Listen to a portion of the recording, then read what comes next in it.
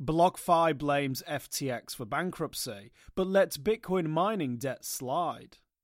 Crypto lender BlockFi is blaming its recent bankruptcy on now infamous Bahamas-based exchange, FTX, citing an unpaid and uncollateralized debt of $275 million. However, despite the money owed from Sam Bankman-Fried's imploding empire, BlockFi also lists more than $1 billion in additional uncollateralized debt to other borrowers and massive amounts of supposedly collateralized debt. Among this collateralized debt is $54 million from troubled Bitcoin mining titan Core Scientific. In its latest Securities and Exchange Commission filing, Core claims that, because it's not paying its loans, the company currently holds only 24 Bitcoin and around $26.6 million in cash, its creditors can assume their guarantees and collateral. Despite this, BlockFi has so far made no move to repossess any of Core's mining equipment. Core Scientific, which is based in Austin, Texas, until recently mined around 47 Bitcoin every day. However, this rate has slowed considerably and the company is now being sued by a number of its investors for lying about its electricity costs. With Bitcoin's price now below $20,000, many miners, Core included, have been hit by skyrocketing energy prices and have been forced to sell off much of their mined crypto.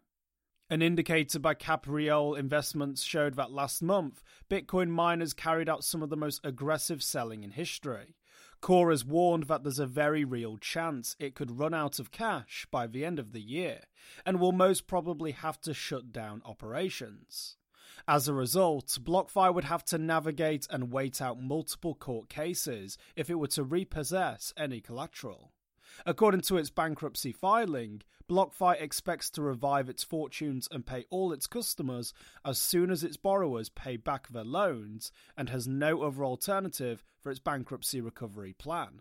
The company has even sued FTX to expedite the process of getting its money back.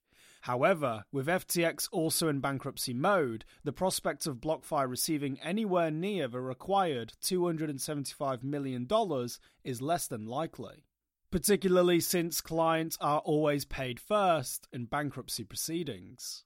According to a leaked document, FTX currently owes around $8.5 billion in crypto to its clients, but is just $1 billion in crypto and liquid cash or equivalents. Other FTX assets that may have some value include its Robinhood shares, valued at $472 million, and some investments which are deemed illiquid, notably $43 million worth of Twitter shares. Protos has reached out to BlockFi for comment and will update this story as and when we hear back. For more informed news, follow us on Twitter and Google News, or listen to our investigative podcast, Innovated Blockchain City.